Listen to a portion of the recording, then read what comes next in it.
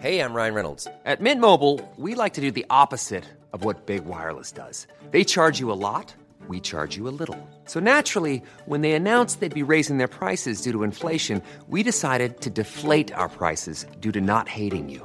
That's right. We're cutting the price of Mint Unlimited from $30 a month to just $15 a month. Give it a try at mintmobile.com/switch. $45 up front for 3 months plus taxes and fees. Promo rate for new customers for limited time. Unlimited more than 40 gigabytes per month. Slows full terms at mintmobile.com.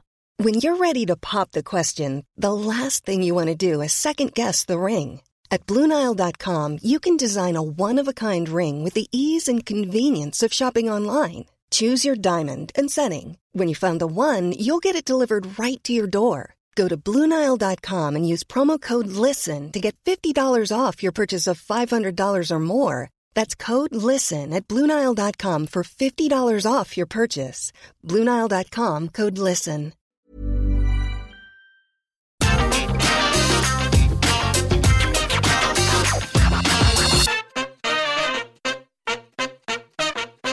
So as it turned out, all we had to do was get through WWE Hell in a Cell, and all of a sudden Raw went, oh yeah, I should come up with new concept and new ideas, and I should give that to the WWE Universe. And as a man that watches every single episode of this Monday night show, I was very happy to receive it in my face. And my name is Simon Miller. Welcome to What Culture Wrestling, and the show where we give the good bits and up and the bad bits are down. And usually it's quite the roller coaster ride when we do get to Raw. And look, it wasn't all perfect, but let's just give a shout out to the current MVP of this damn thing, Riddle. Who knew he was going to get this over as much as he had?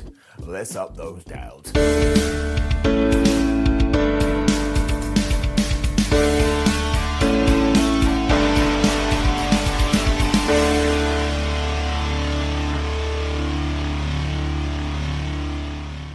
Know how nuts WWE's Money in the Bank rules are? Randy Orton was absent from this week's Raw, and at the moment nobody seems to know why. Maybe he was just being a snake in the grass or something like that. So they decided, hey, we're going to do a battle royal to see who's going to take on AJ Styles and Drew McIntyre in the last chance Money in the Bank qualifying match. So we went out of our way to do all of this, and yet on SmackDown, Sonya Deville had just gone, Carmella, you're a great person, I'm going to throw you into that thing. None of it makes any sense. Thankfully, Riddle had a plan to protect his friend in the form of a letter from Randy that said, hey, Adam Pearce and Deville, please put Riddle in my place. But the fact that it used words like bodacious, it was quite obvious who actually wrote it. Still, the would-be GMs of Raw and SmackDown were so taken back by his creativity, and I guess so smitten by his childishness, they said, we'll tell you what, Riddle, if you run to the ring now, you can be in this battle royal. So his music started to play, and off he trotted. And I tell you too, the story of all of this was great. I really liked it. Now a quick down, because Angel Garza did get eliminated at one point, and because he landed on one foot, the referees just went, well, it has to be 2 feet hitting the floor so you can get back in the match. We now need to get a gun and eliminate this non-rule, whatever the hell we're calling it, because not only is it past its prime, but it's just so dumb. If you get chucked over the top rope and your ass lands on that mat, that's it, you're done, down. But yeah, this was filled with the likes of Jeff Hardy, the Viking Raiders, and Jinder Mahal, but Riddle did go in there, and he did win, so now he's going to the main event to fight on behalf of his best bud. That works for me. And we had some continuation with some other storylines as well, because Ali chucked out Mansoor, was all like, oh, I told you, you need to get more of a clue when it comes to wrestling. And Omos beat up the Viking Raiders, because of course they're having a feud as well. And look, there was some nonsense with the 24/7 title, but I'm just going to be honest with you, it was exactly the same as always. And I have become bored with this. The final four were Riddle, Jeff Hardy, Cedric Alexander, and Damian Priest, who was just back on Raw. Who the hell knows where he went? And I suppose we kind of gave him a little bit of a push because he got to the final two. But then Riddle kneed him right in the head. Over the top he went. And as we've already said, Riddle was the victor. And RK Bro remains the best thing on Raw. This was doubly proven when Riddle then demanded they played Randy Orton's music and he did the whole pose on top of the ropes. And as we said during the intro, who knew this would become so beloved and who knew this would be so good? It goes to show sometimes we just have to wait and see. Even the dumbest characters can find a way to smash it. Nia Jax, Reginald and Shayna Baszler were then having a chat. Shayna was playing with cards, I guess because she is the Queen of Spades, but also because it relaxes her. And she doesn't care about Reggie anymore because she understands her main problem is killing Alexa Bliss. It then turned out later on it was going to be Shayna versus Nikki Cross. because that's just WWE logic. They then all walked off, and it turned out Alexa had been watching them from the shadows, so she's a bit of a weird and creepy person. And as ever, I had no idea what WWE was going to do. Always kind of feels like they make it up last minute. Jackson Riker was then here, and he was still hitting himself with that strap, so I think I was meant to take away that he's been doing this for an entire week. And if that is the case, he shouldn't be having a match later. WWE HR should be going to him and saying, "Hey Jackson, do you need a friend? We'll go and find you one." Also saw AJ Styles, who's really mad that Riddle got put into the main event because he doesn't think it's fair, but he's going to win anyway.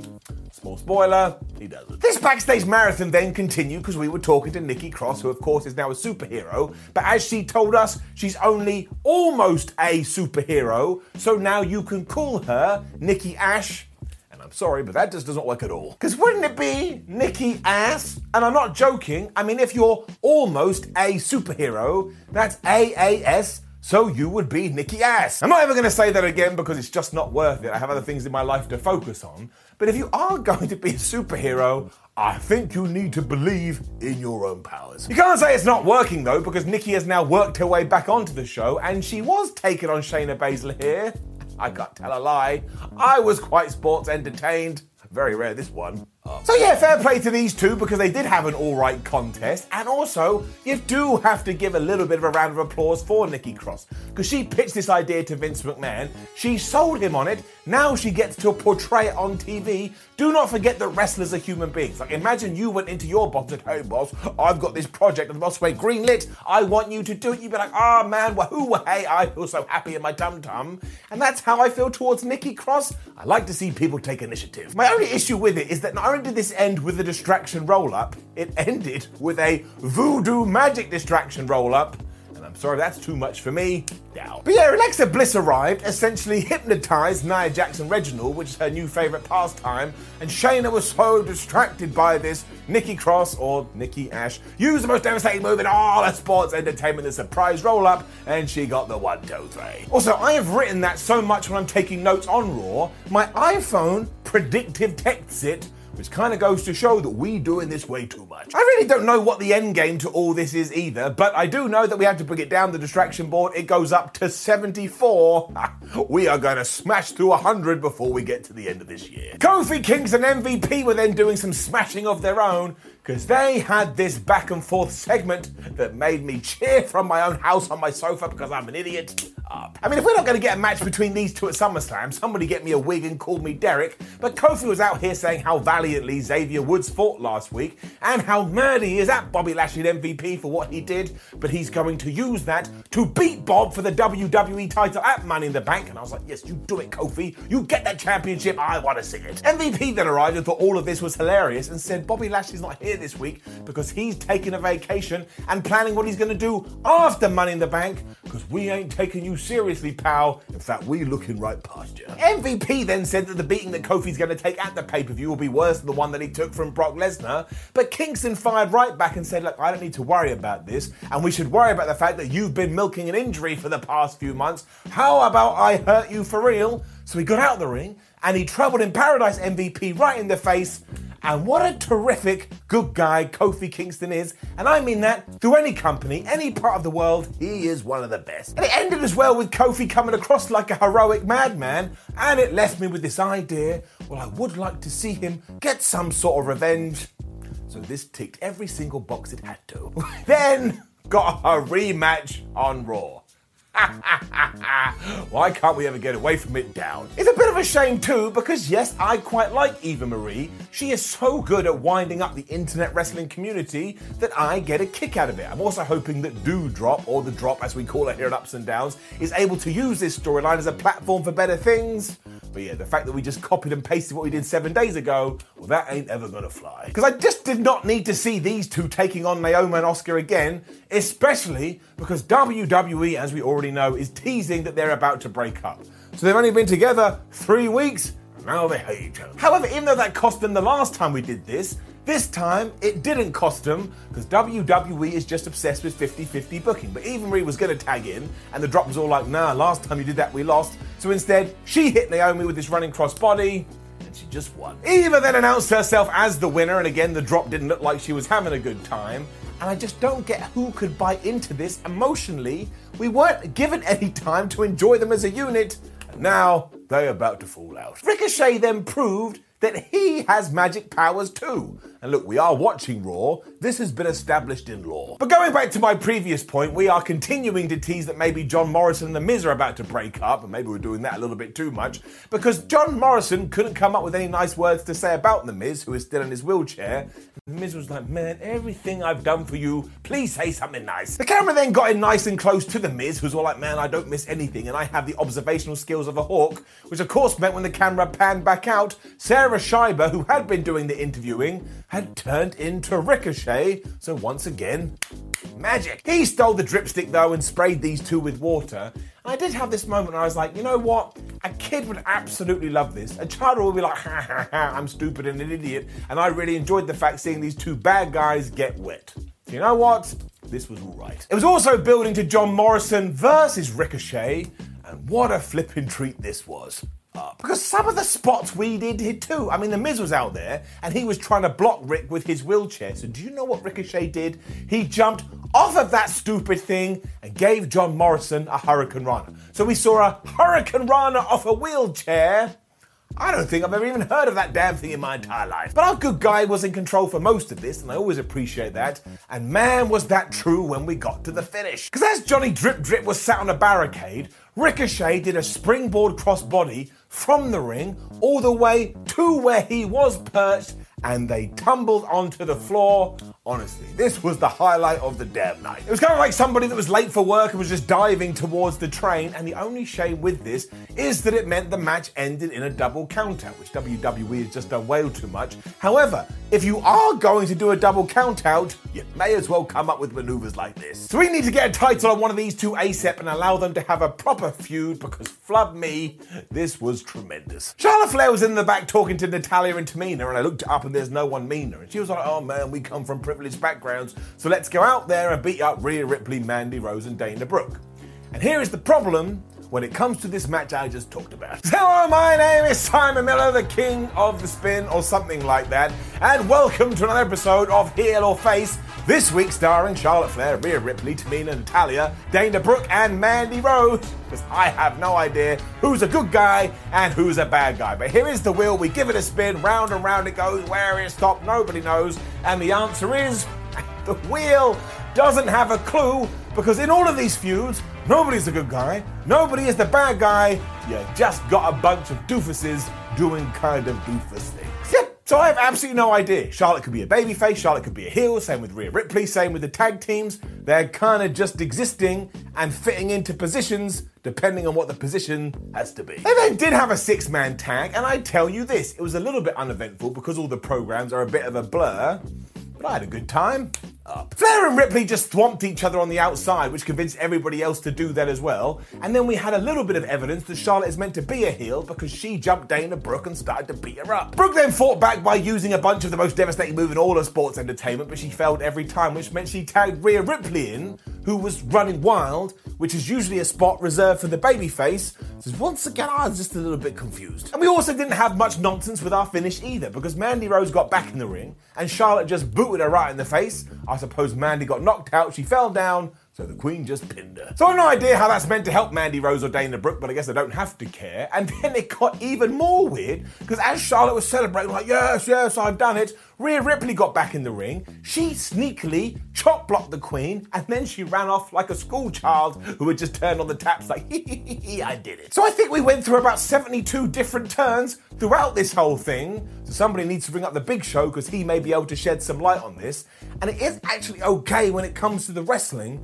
but as for the stories, well, I have no idea. Riker was then still slapping himself. Not like that, but he had this strap. He's like, oh man, I need to be one with the strap or some nonsense. I won't lie, this didn't get me excited for his strap match with Elias. It just made me think this man may need some help. We also tied in some more 24/7 goofiness with this, so from nowhere that's back. But as I already said, I'm not going to talk about it, because have a guess what you think happened, and you're 100% right, that is actually what happened. The major point, of course, was to remind you that we were about to do Elias versus Jackson in a strap match. I'm just going to tell you the truth again. Was it the best thing I've ever seen in my life? No. But was it as bad as I was expecting? Absolutely not. I'm going to give it an up. I mean, it didn't go more than a few minutes. They used the strap as a weapon. At one point, they were pulling each other into the ring post to cause maximum damage. Brian Saxton was once again trying to tell us, oh man, Jackson Ryker is one with the strap, which I'm trying to ignore. But then Ryker just hit a black hole slam. He pinned Elias. I bet Captain Picard is pleased. It was pretty inoffensive. I'm sure WWE will now do this again next week and the week after that and the week after that and the week after that and ruin it. But that's future Simon's problem. And present Simon, like I say, I got through it just fine. Riddle was then actually pretending that he was Randy Orton, because Damian Priest approached him in the back and was like, oh man, you did really well, good luck later. He was like, oh, I'm Randy Orton, I don't like you or anything, and oh man, look at my beard that comes and goes. Damian was like, okay, Riddle, you absolute loon. He then remembered he was Riddle for a little bit before going back to being mean Randy Orton, and I don't know how Riddle gets away with this, but again, he just does. He's one of the best things on Raw. Drew McIntyre interview next, and I really would like it if the writers just stop with the whole, well, he's British and he's Scottish, so let's keep having him talk about British and Scottish history. I'm done with it. I mean, they've just become a bit on the nose now. We don't have to have his entire gimmick being, oh, I'm not from here, isn't it crazy? But Drew did kind of establish this and say it was dumb, but he's about to go out there and qualify for the Money in the Bank. It was then right into that match, which surprised me, because Raw went past far quicker than it usually does. And as it turned out, McIntyre was telling the truth, because he was taking on AJ Styles and he was taking on Riddle, and he did qualify for Money in the Bank. But honestly, this was bloody brilliant. And of course it was normal WWE triple threat match setup where one guy gets taken out so the other two dudes can fight, but if it ain't broke, don't fix it, and we kind of added in a few new innovative ideas here, so once again I was having a tremendous happy day time. McIntyre was a wrecking ball to start with as well, as he beat up everybody else, but AJ Styles has been around too long to fall for that one, so he threw Drew McIntyre into the ring post. He then turned to Riddle and said, look, we've got to get rid of the tall guy, he's going to be a nightmare, so they picked him up. They slammed him through the announce table. I mean, Drew really should have seen that coming because it happens all of the time. And the best part about this is that one, we got AJ Styles and Riddle going at it, and they always do well. But also two, every now and then AJ would go outside and he'd just punch Drew for a little bit because he doesn't want him to rise from the ashes to be a hero.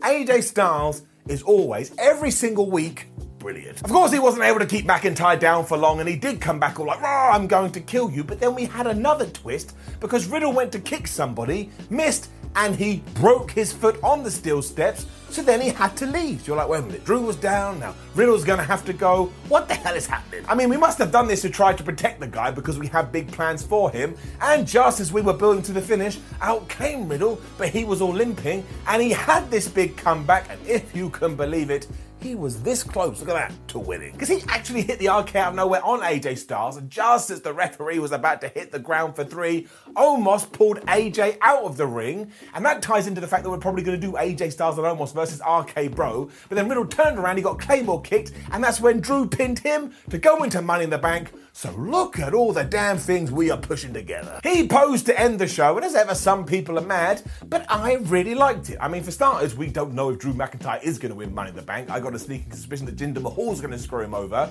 but let's say he does. One of the issues I've had with the briefcase over the last few years is that somebody gets it and they cash it in around about 89 seconds. If you give it to Drew, you can have a really badass long-term story where he's like, well, I can't cash it in on Bobby Lashley because that was the rules, but I've only got a year to do it. So imagine Bob holds that title for another 12 months. You could have the last few days where Drew's like, oh my gosh, no, this isn't fair. I don't think we've ever done that, and I like freshness. But even if I am wrong, I like the fact that we can have this kind of discussion. So yeah, this was an excellent ending to Raw, and really a pretty damn decent show all around, and we're gonna have fans back soon, so I'm keeping everything crossed. I have good feelings in my bones, and I'm giving it an up. Small details are big surfaces. Tight corners are odd shapes. Flat, rounded, textured, or tall. Whatever your next project, there's a spray paint pattern that's just right. Because Rust-Oleum's new Custom Spray 5-in-1 gives you control with 5 different spray patterns. So you can tackle nooks, crannies, edges, and curves without worrying about drips, runs, uneven coverage, or anything else. Custom Spray 5-in-1. Only from Rust-Oleum.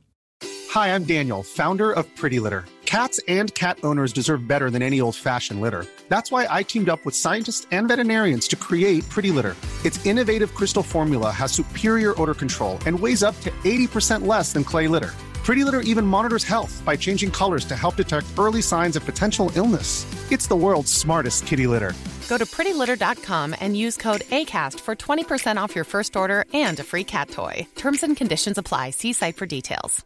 Mom deserves the best, and there's no better place to shop for Mother's Day than Whole Foods Market. They're your destination for unbeatable savings, from premium gifts to show-stopping flowers and irresistible desserts. Start by saving 33% with Prime on all body care and candles. Then get a 15-stem bunch of tulips for just $9.99 each with Prime. Round out Mom's menu with festive rosé, irresistible berry chantilly cake, and more special treats. Come celebrate Mother's Day at Whole Foods Market.